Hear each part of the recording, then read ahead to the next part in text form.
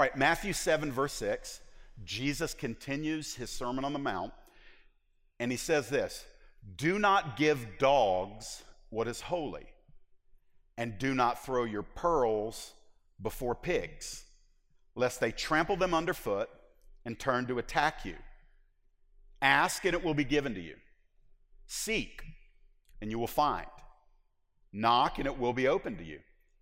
For everyone who asks receives, and the one who seeks finds, and to the one who knocks it will be opened. Or which one of you, if his son asks him for bread, will give him a stone? Or if he asks for a fish, will give him a serpent? If you then," buckle up, listen to what Jesus says, "if you then who are evil," we'll come back to this, but I just love the fact that this doesn't jive with what most churches are preaching today. Jesus' statement is not what most churches. "If you then who are evil know how to give good gifts to your children, how much more will your Father who is in heaven give good things to those who ask him? So whatever you wish that others would do to you, do also to them. For this is the law and the prophets." All right, so I told you that these verses don't connect. They are independent thoughts, but I know in the heart of the Son of God who just spoke them as we were reading them, we're reading an actual sermon that he preached. He knows how they connect. I don't really know everything about what he was doing when he was giving these, especially if you connect verse 6 with what he says in verse 5. If you carry a Bible, verse 5 is the verse that says, it's verse 1 through 5. He's teaching, don't judge. Don't judge others lest you be judged. Pull the 2x4 out of your eye before you go to inspect the sawdust. The whole passage is about not judging. And then he turns around in verse 6 and he refers to certain types of people as dogs and pigs. And so when I'm reading this, I'm like, Jesus, you have me in a place of tension because we know it's all good. We know it's all true. We know that he's not in conflict with himself. And so what it does when we're going through the Sermon on the Mount, the whole kind of vibe of the Sermon on the Mount is it stretches you and it kicks all your crutches away from you, your religious props, your presumptions, your presuppositions, what you think, how things ought to be. And the Sermon on the Mount reduces you to this place where you're just locked into Jesus and you're saying, I have to listen very clearly to what you're saying in your Sermon on the Mount because none of it can be secured in my flesh. None of it can be accomplished through religious routine. And none of it will bring any glory if I really don't get your heart. The Sermon on the Mount is Jesus saying, this is what I am like. This is what the kingdom is like. And not only is this what I am like, this is actually what I like to see in you. And so when we are going through it every single week while I'm studying and even while I'm preaching, I'm like, this is hard. It's so hard that it's impossible to live this kind of life apart from the power of the Holy Spirit. You can't do it. So that's not meant to defeat you. It's meant to bring you to a place of absolute dependence upon the Lord. And so what it does is when I want to live in a way that brings pleasure to Jesus, I can't do that on the fly. I can't do that flippantly. I can't do it casually. I can't even do it while trying to preserve my coolness as a Christian. I have to do what he says. I have to mourn. I have to become poor in spirit. I have to hunger and thirst. I have to come to the end of myself. And when we come to the end of ourself, we're able to begin to get the mind of Jesus and recognize, oh, I don't just need him on Sundays. I need him every minute of every hour of every day. Oh God, help me to stay aware of that. And so let's go into this, and I just want to tell you, if it stretches you, good. It means I'm preaching it right. And so let's start with verse 6. These are really 3 mini messages all packed into one. And here's verse 6. Jesus is teaching us some things, and the first thing he's teaching us is what I call discernment in kingdom release, and I'll explain that in a moment. This is what he says. Don't give to the dogs that which is holy, and don't throw your pearls before pigs, lest those pigs trample them underfoot and turn and attack you. What? What's he saying? He's literally giving instruction to his disciples about something that's important to their lives as they follow him. He's not just throwing random words out there. He's telling them not to do something. And in context, what he seems to be speaking is this. As we live and this goes all through the Sermon on the Mount, this builds on what we've read in the chapter 5, 6, and now early in 7. He's telling us over and over again at various points how we need to interact with other people. And he's just told us in the first 5 verses of chapter number 7, don't live going around judging people. But I think what he might be doing is he's putting a counterbalance to that. Because the out of balance of don't judge lest you be judged is we walk around living lives telling people everything you do is okay. Hey, who am I to judge? Everything you're doing is okay. Your morals, whatever you choose. As long as you're cool with it, you're okay. As long as you're not hurting anybody else, you're okay. I'm okay, you're okay. You don't mess with me, I won't mess with you. We're all okay. And that is the abyss that relativism brings us to. And we end up saying, well, I don't want to be one to judge because I've got a little sawdust in my eye, and who am I to judge them? Listen, that's not what Jesus was trying to impart to us. There are some things in the Word of God that are already judged. And so when we live in agreement with what is written, we're not being the judges, we're being witnesses. And when we are living what we're also witnessing, then we are being very effective witnesses. So Jesus is not telling us to live in this soupy, undefined kind of Christian ethic that doesn't really have any parameters. So in case we might be tempted to live in that out of balance, I'm not going to judge anything or anybody, Jesus then immediately starts saying, by the way, your life is to be one of release. You have things that you are investing in life. Everybody's life is releasing something. You did it all day today. There were times today where you released your words. You released your influence. You released your time. You put your time into something today. You released your money. And I think what specifically Jesus is referring to here, when he's using that element of the pearl, a very costly, valuable gem, I believe what he is speaking specifically about, it can be applied other ways, but specifically he's talking about the message of the kingdom. He's talking about the gospel. This pearl that defines who we are as we relate to him.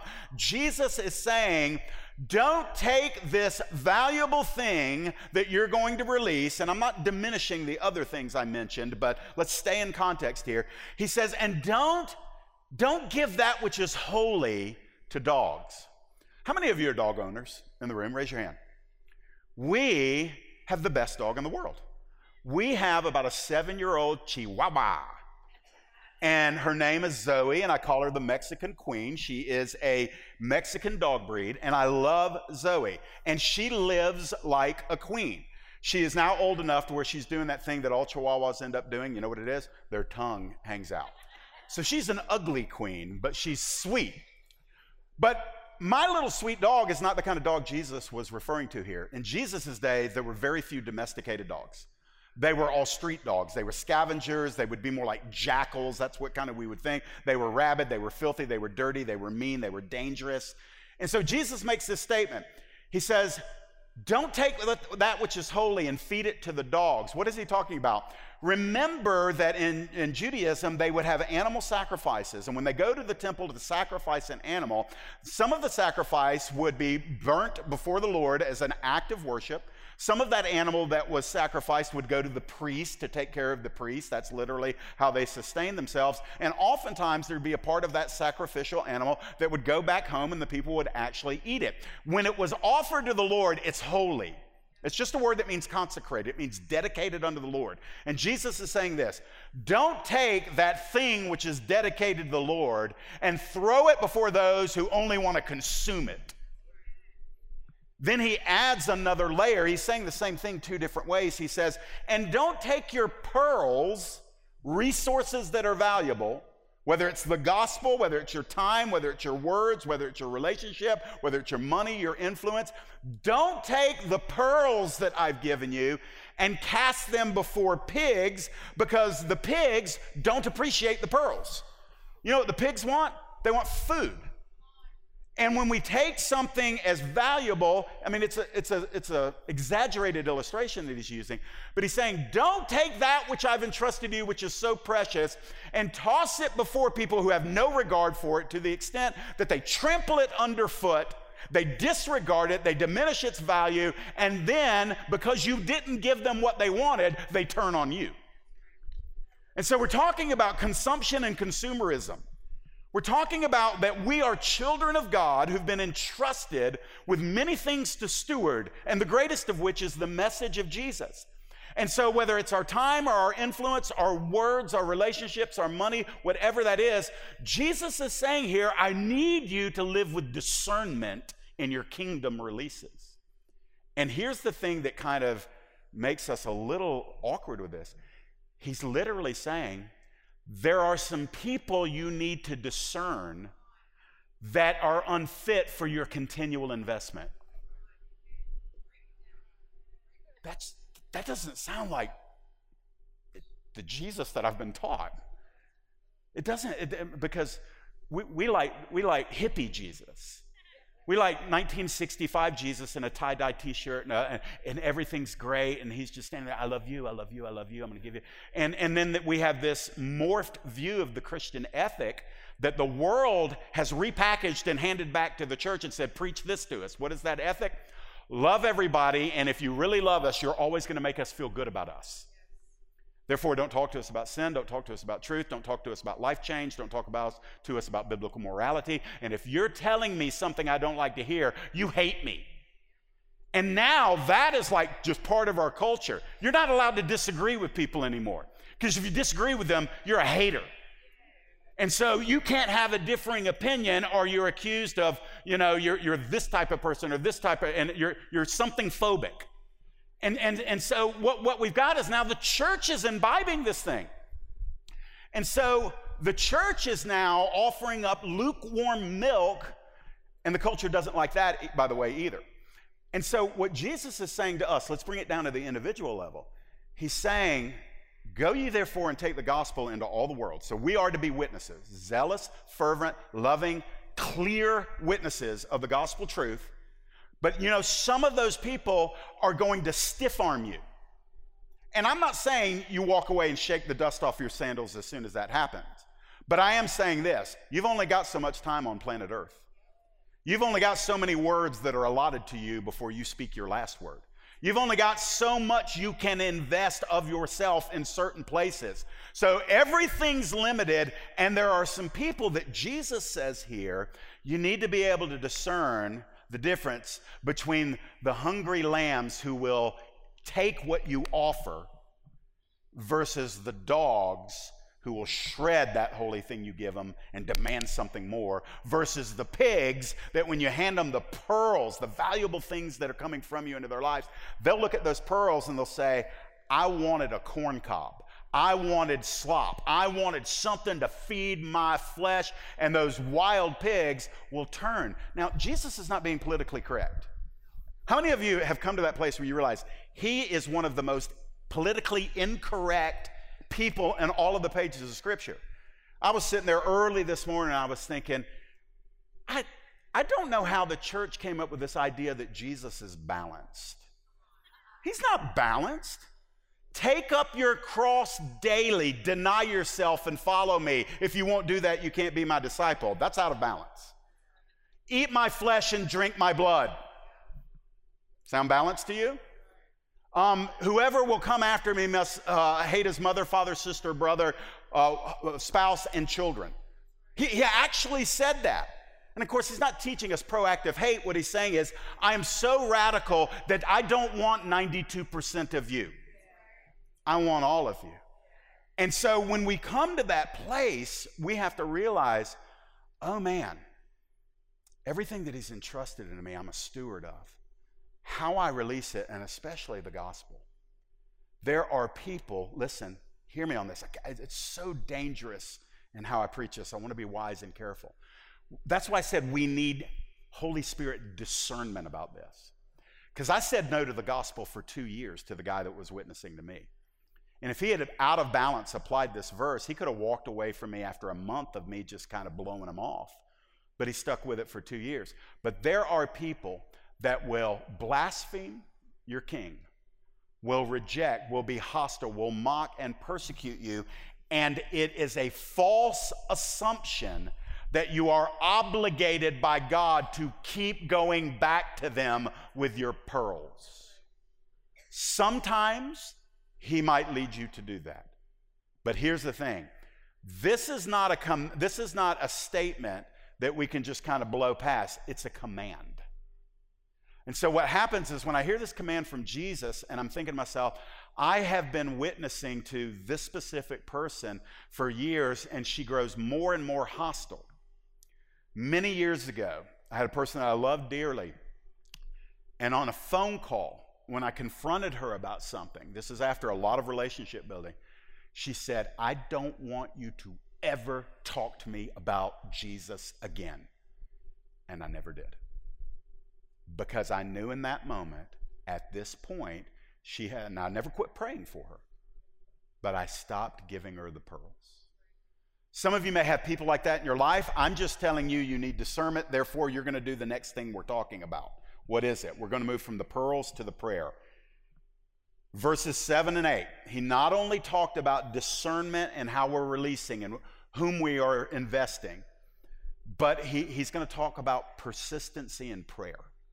Now, this is going to sound ABC, but some of us forgotten our ABCs.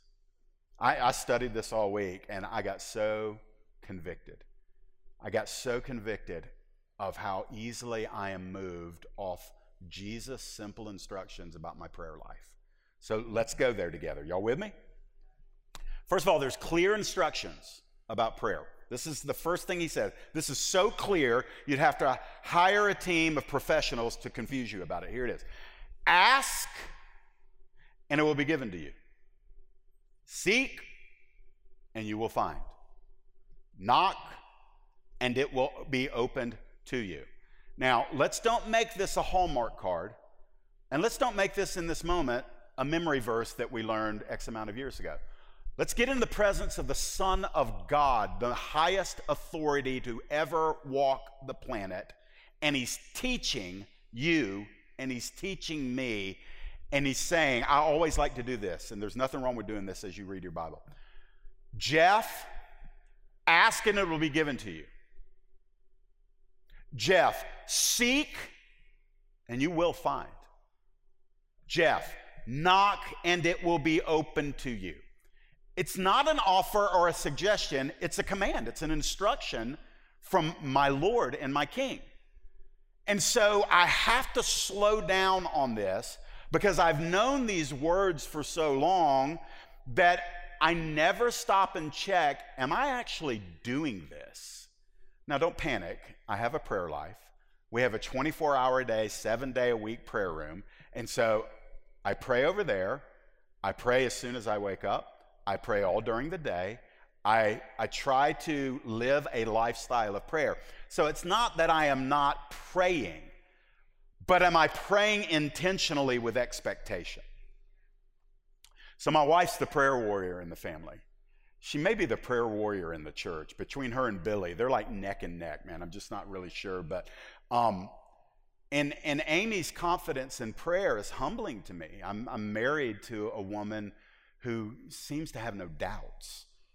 And she feels the heart of God. And so right now I've got this thing in my life. It's not an essential or anything. And she has more confidence in praying on it than I do. And for the first time probably ever in our marriage, I'm having to tell her, are you still praying about that thing?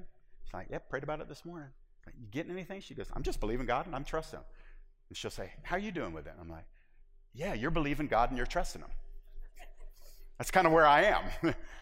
I'm praying, but I'm not praying like that. So let's revisit this, and I don't want you to think about me or Amy or Billy or anybody else. I want you to say, are we obeying this command? Because I know what happened when I read that. Your inner protester saying, hey dude, I asked and I didn't receive it. I sought, I didn't find it. And I knocked so hard my prayer knuckles were bloody and it never opened. And so what we do, this is what we do. Not everybody, I'm just saying, if you've done this, you're not alone. We look at the clear words of Jesus and we're like, I don't know about that. And we actually, because if you follow that instinct to say, yeah, I don't know about that, if you trace it all the way down to what it actually is, we're saying, you're not telling the truth, Jesus. Anybody feel cornered yet? Because I got a little ways to go. I'm going to get you in a corner here for a minute. It's not to scare you or make you feel guilty or ashamed. It's to get us to address our lack of confidence in the simplicity of what he's saying to us. He's teaching us. We teach the 5-year-olds this stuff. And the 5-year-olds are like, yes, of course Jesus is going to do that for me. And then we hit like 12 and we start encountering something that is no longer childlike faith. And then we hit 15 and reason starts to reason and logic and life experience start to crowd out childlike faith a little bit and say, get out of here, we're running the show now. And then every now and then childlike faith will try to get in there and reason says, we already kicked you out. And so I want to get back to the place the older I get where I'm more like a child in asking, seeking, and knocking than I am a theologian. So let's just, what is he saying? First of all, prayer involves your specific request. You actually have to pray specifically about stuff. Prayer is not thinking nice thoughts towards heaven. Prayer is shutting everything else out and expressing either internally. I like to pray out loud when I can because I like to hear what I'm actually saying. And Jesus says, ask and it will be given to you. Now, understand this. Teaching moment. Greek verb tense, present imperative. Glory. What does that mean? It means Jesus is actually saying, his original audience would have heard it this way. Keep asking. Keep asking. Keep asking. It will be given to you. Prayer involves specific requests, and Jesus doesn't answer prayer according to a microwave timer. You know why? Because answering your prayer is not the most important thing to him. You know what it is? Intimacy with you. Here's a very simple illustration.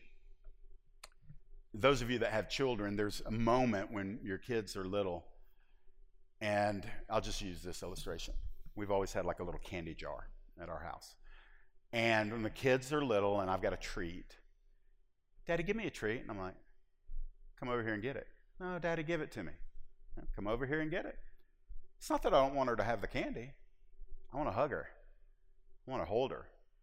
I want her up in my lap. You know, she's little back then. And I could give her it. I could toss it across the room and take a second. That's not what I want the most. I know she's going to get the piece of candy. But I want to connect with her. I'm the father. She's the child. I know what I'm going to do with the piece of candy. She's already asking me, but I haven't given it to her immediately. Why? Because there's something more important than her getting the candy. It's a moment of connection between a father and a child. Sometimes when God is delaying and you have to keep asking, it's not because he's mean and indifferent and calloused or deaf. That's not what he's doing. He's cultivating an opportunity for your hunger to increase.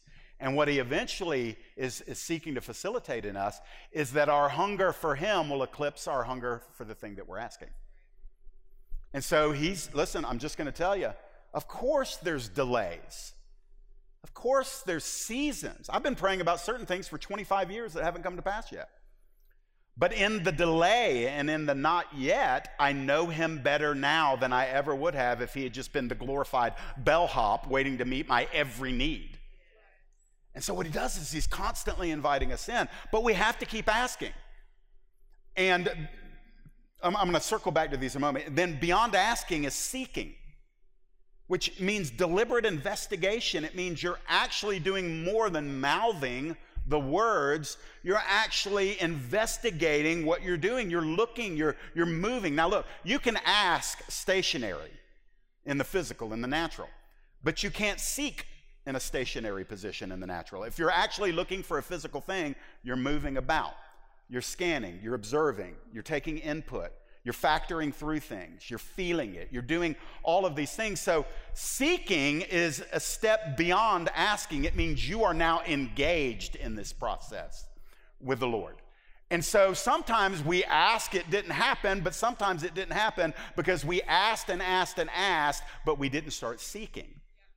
Means we thought, well, either, this is where your theology can play tricks on you. Well, he's sovereign. He's going to do what he's going to do. So I'm going to make my request be made known. But if he doesn't answer in the next hour, I guess it wasn't his sovereign plan. So, and sometimes that's not it at all. Sometimes he's like, well, I just want you to come near.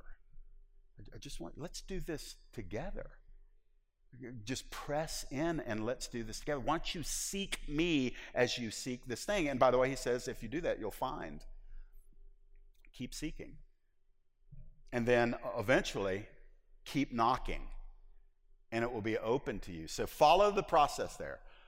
We're verbally asking, and then as we continue to verbally ask, and we're getting specific, by the way, you need to pray specifically. God bless the missionaries. How do you know if he ever answers that prayer? God bless the missionaries. Okay. Why don't you get so specific in your asking that when you're so specific, to know if he answered it, you have to be seeking. You have to call the missionary and say, hey, I was praying for you about this. Has that come to pass yet? No? Okay, I'll keep seeking. And then eventually you get a little bit further down the road and you're knocking.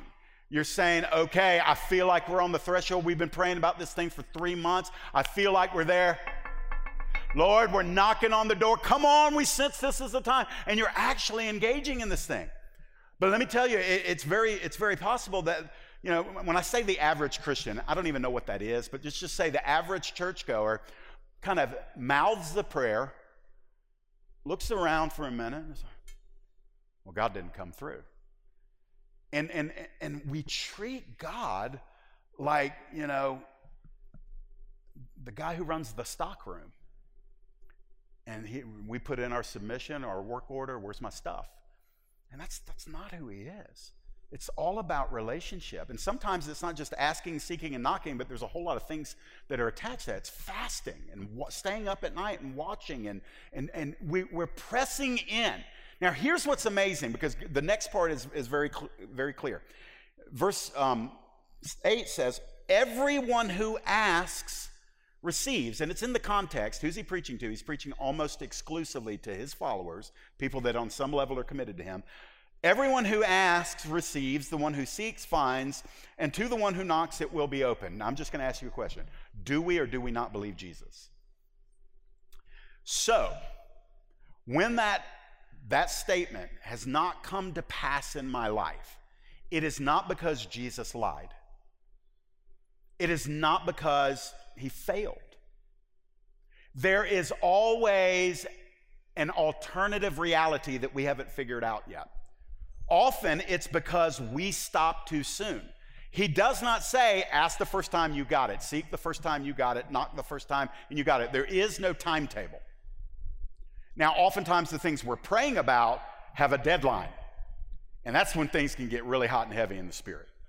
Because you're like, oh, Lord, I don't have 5 years of delays that I need you to move. But out of fear of being disappointed, out of fear of these promises not coming to pass, sometimes we just kind of just stop. And then it's a self-facilitated reality. We quit praying before the breakthrough came. Here's what I have found out. So I'm gonna give you some practical counsel on this. The other alternative is this: in the asking and the seeking and knocking, we are convinced in the initial moments that what we're asking for is the will of God, right? Because there's other teachings on prayer in the Bible. It's not just this one statement. This is our favorite because it's clear cut, but it also drives us mad sometimes because it's so clear cut that when it doesn't come to pass, we're like, what? But there's a whole lot of other stuff. Psalm 66:18 says, if I regard iniquity in my heart, the Lord will not hear me. So when we're coming before the Lord and we know we've got some jacked up sin in our life, but we're saying, God, I really need you to come through on that, there is an element of reality. The Lord's like, yeah, I'm actually not listening to that right now. I love you, but what I'm actually addressing in your life is this iniquity that you're holding on to. And if you'll let me deal with that, then we can move straight into these requests. Then, John wrote in 1 John, he said this, that literally if we ask anything according to his will, and that's, boy, is that not where we get hung up?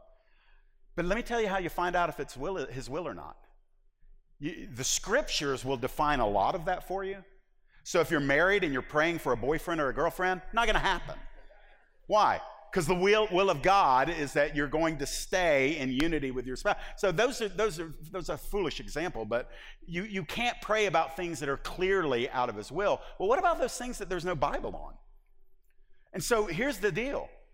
You find out if it's will by asking, seeking, and knocking. Because in the asking, seeking, and knocking, especially when your heart is convinced this thing is good, this thing is right, this thing will bless me, it'll bless others, it'll honor God, you enter into that. And I'm going to tell you what happens. As you're pressing in, his will starts becoming crystallized. How many of you have done that? You've entered in convinced about something, and through the asking, seeking, and knocking, the original thing that you were asking for never comes to pass, but you end up at a place that is altogether different, but you find out it's better. What's happened there? In the asking and the seeking, you're seeking, and so he has actually led you to a place. He honored your asking because that was the catalyst. That was the thing that initiated it. But as you've continued, you're journeying. You're doing a little bit of a faith journey. And so, I'm not ending up over here where I thought. We're going this way. What's this all about? And it's going to touch the next point here in a minute. This is what I want to encourage you with. The ultimate goal for the dedicated follower of Jesus, the ultimate goal is not to get God to do what we want. The ultimate goal, the highest noble spiritual value when it comes to this issue of praying and seeking and knocking, the highest thing is, Lord, I actually don't want anything that you don't want for me. I just don't. Now, listen, that's easy to preach. But once your heart's locked in onto something that you really want God to do, man, it's hard to pry your heart off of that at times. But the disciplined believer, the mature believer, comes to that place where she says before the Lord, Lord, I'm just laying this before you, but if it's bad for me, please say no. And there's such freedom in that. Because you're not trying to twist God's omnipotent arm behind his back and hijack him and say, give me what I want. You're saying, Lord, this is what I think I really, really want, but if not, then please don't give it to me, because really the best thing for me is what you want for me. The instructions are very simple. Keep asking. Keep seeking. Keep knocking. I promise you this, every closed door points you to the one that will open. Every closed door is given so you don't walk through that. Why? Because it's not the door he wants to open for you. He's got a better door. So I'm running out of time. So let me get down to this. I got to hit this. All right, I got 3 verses and maybe like 10 minutes. So look in verses 9 and 10. They'll be up on the screen. So to build our confidence in trusting God, Jesus gives us an illustration. He says, which one of you, he's speaking to men here, if his son asked him for bread, which one of you would give him a stone? Or if he asked for fish, would you give him a snake? Would you give him a serpent? Would you give him an eel? If you then, who are evil, know how to give good gifts to your children, how much more will your Father who is in heaven give good things to those who ask him? Do you see what he's doing? He's working from the lesser to the greater. We're the lesser, he's the greater. And he's trying to cement our confidence in the faithful and concerned paternity, the fatherhood of God. Some of us didn't have great relationships with our dads, so we're a little skeptical of the fatherhood of God. But I'm just going to take Jesus at his word because his words are more ironclad guaranteed than my feelings or your feelings. And so this is what he's saying. First of all, let's just hit this. This is just a good teaching moment. This is one of the clearest statements on the depravity of man you'll find anywhere in the scripture, in the Gospels. He doesn't even give any kind of unpacking of it. He's just saying, oh yeah, like at your default bottom line, you guys are evil. What we do is we like to find a more evil person, compare ourselves to him or her and say, I'm not evil, she's evil. I'm not evil. Jesus is saying, no, I'm not comparing you to other people. I'm comparing you to God. And when you compare to God, you just need to go ahead and own it. You're evil. You're depraved. Aren't you glad you came tonight? Isn't that a blessing? That's awesome. But his point is not to shame us for having internal issues, having sin flavor pretty much everything on us. He's saying this. He's saying, hey, look, even evil dads instinctually want to do good things for their children. Unless there's like psychosis, mental illness, or anything. I'm not trying to be funny. There's an instinct in a guy who may be morally corrupt and he may be mean as a snake to everybody else, but his little girl walks up or his little boy walks up and he's like, oh, what do you want? I got you. And the little kid says, can you give me some bread? Now, in Jesus' day, the bread wasn't like a loaf of bread that you get at Publix or Kroger. The bread was like a little flat, round piece of bread, and it could look like a stone. So Jesus is saying, what kind of dad would wink at his buddies and say, watch this, my kid wants a little bread, so pick up a rock, say, bite into that. That's a cruel dad. Jesus says, you never do that to your kid. Or if the kid wants some fish, you know, the basic staple meat of Jesus' day, who's gonna give him, you know, a puff adder, a venomous snake? No dad's going to do that. He's not going to harm his kid. He's not going to trick and deceive his kid. And I think it's in Luke's gospel, the issue with if he asks for an egg and you give him a scorpion. Some of those scorpions are big, and when they ball up, they could look like a small egg. Jesus says, you guys wouldn't do that. And yet, the implication is, and yet you're suspicious of whether God, your father, is better than you are as a dad. Man, I'm getting convicted as I'm preaching this. I am. It's hard to preach something that you don't have breakthrough on. And it's not that I doubt God on all things, but I do doubt God in stuff like this sometimes. How many of you hear the voice, well, you don't pray about stuff you can do yourself. It's the responsible thing to go out and do it yourself. To pray is to presume upon God, and you just need to go out there because you're an American, you're a Christian, you've got gifts, you've got resources, you've got skills. Go make it happen. Trouble not the master. And I hear that voice sometimes. And sometimes when I'm cohesive, I hear God's voice saying, hey, I actually love you, and I'd really like to bless you. Why are you doing all that in the energy of your own strength? Why don't you just believe that I'm actually really, really good? Jeff, you would do it for Landon. You would do it for Alicia. Why don't you think I'll do it for you? And it all ties back into how we ask, seek, and knock. And so he teaches us this. Jesus is saying, if you're struggling, or the application, Jesus isn't saying this. I'm saying this by way of application. If you're struggling in prayer confidence, Jesus says your actual struggle may be that you really don't think he's as good of a father as he is. And there could be 9 different reasons why we might think that. And what Jesus is saying is they're all invalid because he's a way better dad than you. And if you'll just press into him, eventually you're going to get, that's what he says. He says, how much more will your Father in heaven give the good things to you if you'll ask him? All right, so we'll grow together on that. Last verse. Jesus taught intentionality in relationships. So you see how these are disjointed. Pearls, prayers, and now people. He wants to talk to you and talk to you about you and the person next to you and everybody else. So here's what he says. So whatever you wish that others would do to you, do also to them. For this is the law and the prophets. All right. Does anybody know what that verse is commonly referred to as? the golden rule. There we go. Whatever you want people to do to you, do unto them. And Jesus is the one who spoke that. It's actually referred to in the Old Testament in the law. I want to say it's like Leviticus 13 or 19, that there's a part of the law where God's instructing Israel how to deal with each other as covenant people. And it's the same teaching. He's saying you need to treat everybody else in the way you yourself would want to be treated. We are so depraved that we are naturally, instinctually self-blessers. We show up every day and we have an expectation of how everybody ought to treat us. And you know what the expectation is? Hey, I'm awesome. Treat me that way. We never say it that way, but do you know why you get offended when you're not treated awesomely?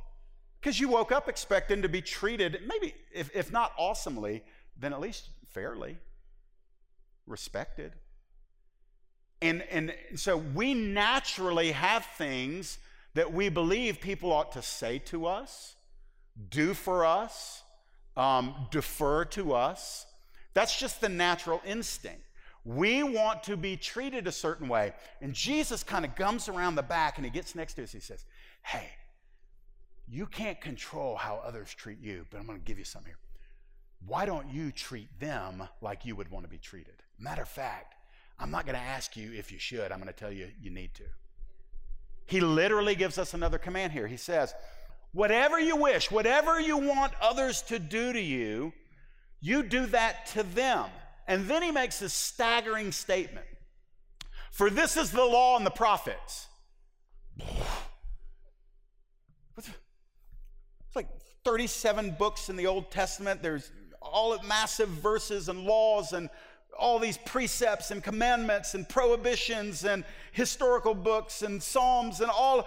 And the Lord's saying, yeah, if you take all of those laws, and he's speaking primarily about the dictates of the Mosaic law, about how people are supposed to interact with each other, he just boils it down to this summary statement. He's like, yeah, if you actually want to know the summary banner that hangs over the law in interrelational law, just treat everybody the way you want to be treated. He says that's really what the law and the prophets were saying.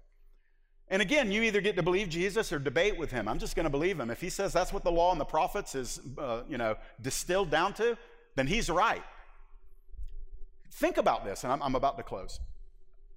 How do I say this? We so ridiculously overcomplicate the Christian life. I mean, we really, really do. We, as believers, will break fellowship over the most ridiculous things. You believe Jesus Christ is coming back mid-tribulation? You believe he's coming back after the tribulation? Heresy.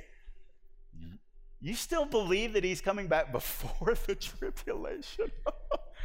Yeah, all right, you poor sap. And we treat people, whether it's eschatology. Listen, I was a fundamentalist. Most of you know that. I was saved and placed in a fundamentalist environment. And it was probably good for me because I was so far out in the world, I needed somebody to yank me in the opposite direction. But Christianity in those early days was portrayed to me. I don't remember hearing anything about love. I remember hearing everything about don't do this, don't go here, don't eat this, don't drink this, don't wear this. They literally, when I got saved, I've told this before, I want to say it again because it's fun. I had really, really long hair. Now I've got a really, really big bald spot. But back then I had really, really long hair. And I didn't know that was kind of like taboo in a fundamentalist denominational church. And so I'm hanging out for like a month with really long hair. And then I start looking around. It's like every young dude in here has really, really short hair. And I thought, oh, maybe that's a thing. So I got 7 inches of my hair cut off. And it was still long. And then when I finally got the accepted hairdo, I walked into the church, and I had this young couple. They were in a Bible college, and they were back. And the girl literally came up to me and did this. She was clapping like this. "We've been praying you get your hair cut." And I thought to myself, I was probably like right at the end of the road with them, like 2 more weeks with that mullet, and he is out of here. The point being is this: we break fellowship over stuff that's ridiculous. You had a glass of wine? You can't do that. You went to the movie theater? You can't do that. You listened to country music? You can't do that. You wore pants, ma'am? You're not allowed to wear pants. You better put on a skirt, Sally. You know, that kind of stuff. Now, the younger generation doesn't know anything about that, but some of you old timers, y'all know it, right? I didn't mean to call you old timers. Don't be offended. The point being is that it's almost like we're looking for stuff to break up with each other over. And Jesus just comes in with the inspired, he's talking about the Old Testament written under the inspiration of the Holy Spirit by God-called, God-ordained prophets. And he says, yeah, if I wanted to distill it down to one phrase, it's treat others just like you would want to be treated. And man, it's like we're just looking for the theological ways out. We're looking for the tradition where you break tradition. And I'm just going to tell you something. When Jesus comes back, I don't want to feel stupid in his presence. When I see him in his glory and the summation of the age has come and he has returned to establish his kingdom on this terra firma, this ball, this planet, I don't want to have to look him in the eye and instantly know that this other person over here whom he paid for with his blood, whom he loves with furious love, who he gave everything for, and I've been at odds with him and her because they didn't quite share the same flavor of Christianity I did. I'm not going to do that. I'd rather stand before him and give an answer for being a little too liberal with my love than being too tight with it. And so what Jesus says here is this, and I'm going to ask you to stand to your feet. Appreciate the little bit of extra time tonight. This is how I just want to close. And listen, everything we talked about tonight is doable by you. Ask. Keep asking. I can do that. Keep seeking. Yeah, I can do that. Keep knocking. I can do that. Treat everybody else like I want to be treated. Do it as unto the Lord. I can do that. I have to think about it. I have to commit. I may have to repent. But I can do all of this. And then the hardest thing is the thing where we have to slow down and discern. Is this pearl I'm about to offer going to go to a person or for the 50th time that's just going to trample it underfoot? That's the hardest thing in the sermon. And that's something that if we'll continue to press into him, he'll give us understanding about that. So let me just pray for us as we dismiss.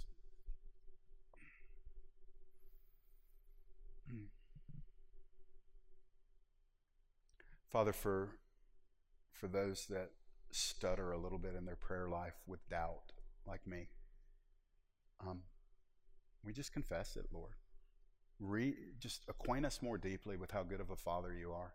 Even if our earthly dad blew it, just reacquaint us. Maybe even for the first time, acquaint us with how deep your paternal love is for each of your children. And Lord, give us confidence that when we come asking, seeking, or knocking, you're going to lead us to the very best thing that you have for us, and it won't be in vain. And that our destiny is not fruitless prayers, but prayers that eventuate into that place that you've had for us. Father, help us to be wise about how we release these kingdom treasures you've given us. It's so hard, Lord, to give up on somebody. So help us to always stay attuned to you. Help us to understand why this command is in Scripture. But God, give us wisdom about specific people in our lives right now. And Lord, I pray if there's ever a time where we know that it's time to quit casting the pearls and giving that which is holy to the dogs, that there'll be a peace that passes understanding, that we won't be motivated by guilt and fear to continue to do it, but then when we understand that it's time, that there will be peace And we know, Father, that even if we stop offering the pearls, the valuables from our lives to others, that you won't quit loving and going after that person, that you've got other people. So we know that you love everybody more than we love them. So we trust you with that. And then, Father, as we leave tonight, even in the parking lot, even in traffic, even in our house tonight, help us to treat people like we ourselves expect to be treated. Thank you for being a practical King, Jesus, and teaching us how to live our lives. We love you. Amen.